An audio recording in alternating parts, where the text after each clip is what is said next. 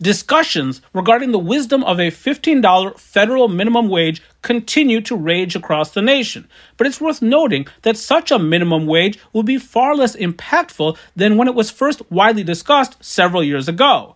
As indicated by writer Andrew Van Dam, in 2019, approximately 39 million people earned less than $15 an hour in America. Those 39 million workers represented about 28% of the workforce. As recently as 2007, most workers in the U.S. earned less than $15 an hour. Though the number of workers earning less than $15 has declined dramatically over the last several years, some groups are significantly overrepresented in that population. As indicated by Van Dam, women remain more likely than men to earn less than $15 an hour.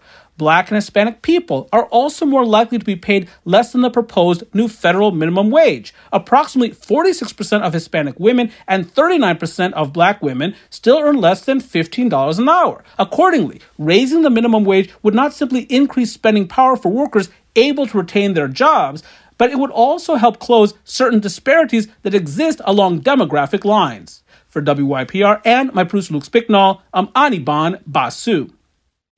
As indicated by writers Eric Morath and Heather Haddon, an ongoing debate to raise the federal minimum wage has tied Congress in knots, but many large employers and business groups wouldn't mind an increase. Most businesses across the nation already pay well above the federal minimum wage of $7.25 an hour. Many business associations favor raising that wage floor, but not by as much as the $15 level proposed by the Biden administration. Predictably, there are now many members of Congress who are considering policies that embody a smaller increase, for instance, to $10 an hour, or delaying the $15 an hour phase-in process. Large employers such as Amazon and Costco already start workers at $15 an hour or more. Walmart, America's largest private employer, recently indicated that it would raise its average hourly pay to above $15, but would keep its minimum at $11. But the issue is not so much large businesses, but smaller ones. Small businesses can't raise wages as easily as large ones, which can more easily adapt by deploying labor-saving technology on a large scale or by modestly adjusting hours for their large workforces. And of course,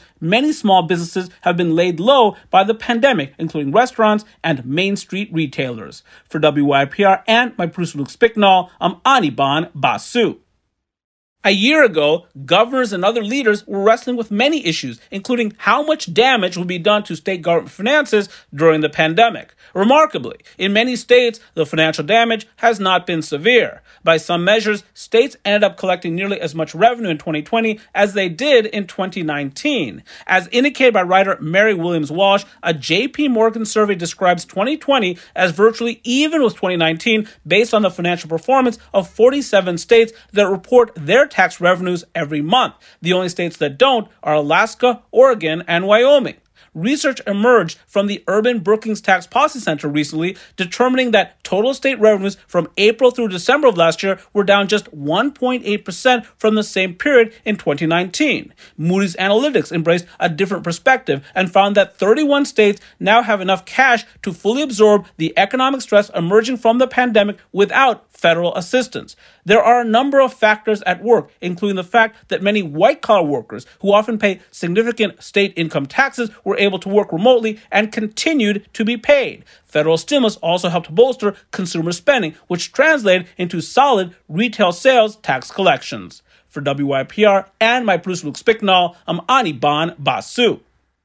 According to estimates from Bloomberg Economics, consumers in the world's largest economies amassed $2.9 trillion in extra savings during COVID-related lockdowns. Households in America, China, the United Kingdom, Japan, and the largest Euro area nations have also been saving aggressively in part because of their inability to take vacations, eat at restaurants, attend sporting events, and patronize theaters. Of that $2.9 trillion tally, about half the extra savings are in the United States alone. That means that America's households have amassed approximately $1.5 trillion in surplus savings, and that total continues to expand.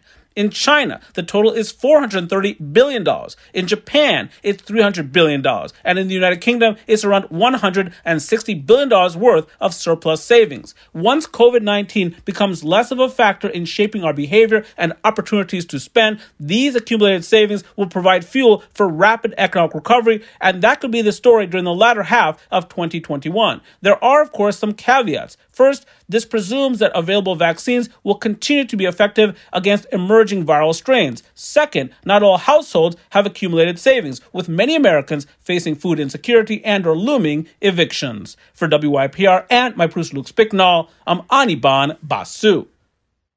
Many observers note what has become a massive push to the suburbs in America. Over the past year, many people have sought to take advantage of lower mortgage rates, inducing them to leave expensive city apartments behind in favor of suburban homes. A desire to more aggressively social distance, for more space for home gyms and home offices, and the coming of age of millennials have also helped push more Americans into suburban homeownership. But America is hardly alone. Similar trends are apparent in Canada, our friendly neighbor to the north. As indicated by Bloomberg Wealth, Canada's three largest metropolitan areas, Toronto, Montreal, and Vancouver, built more apartment units per capita than almost every other large North American city over the past decade. Indeed, from 2010 to 2019, Vancouver built the most apartment units per capita among large metropolitan areas in North America, according to data compiled by Bloomberg and online brokerage Redfin. But the COVID-19 pandemic and its attendant remote work revolution have urbanites leaving those cities in record numbers, emptying condominium towers and sending apartment rents tumbling. For WYPR and my producer Luke Spicknall, I'm Anirban Basu.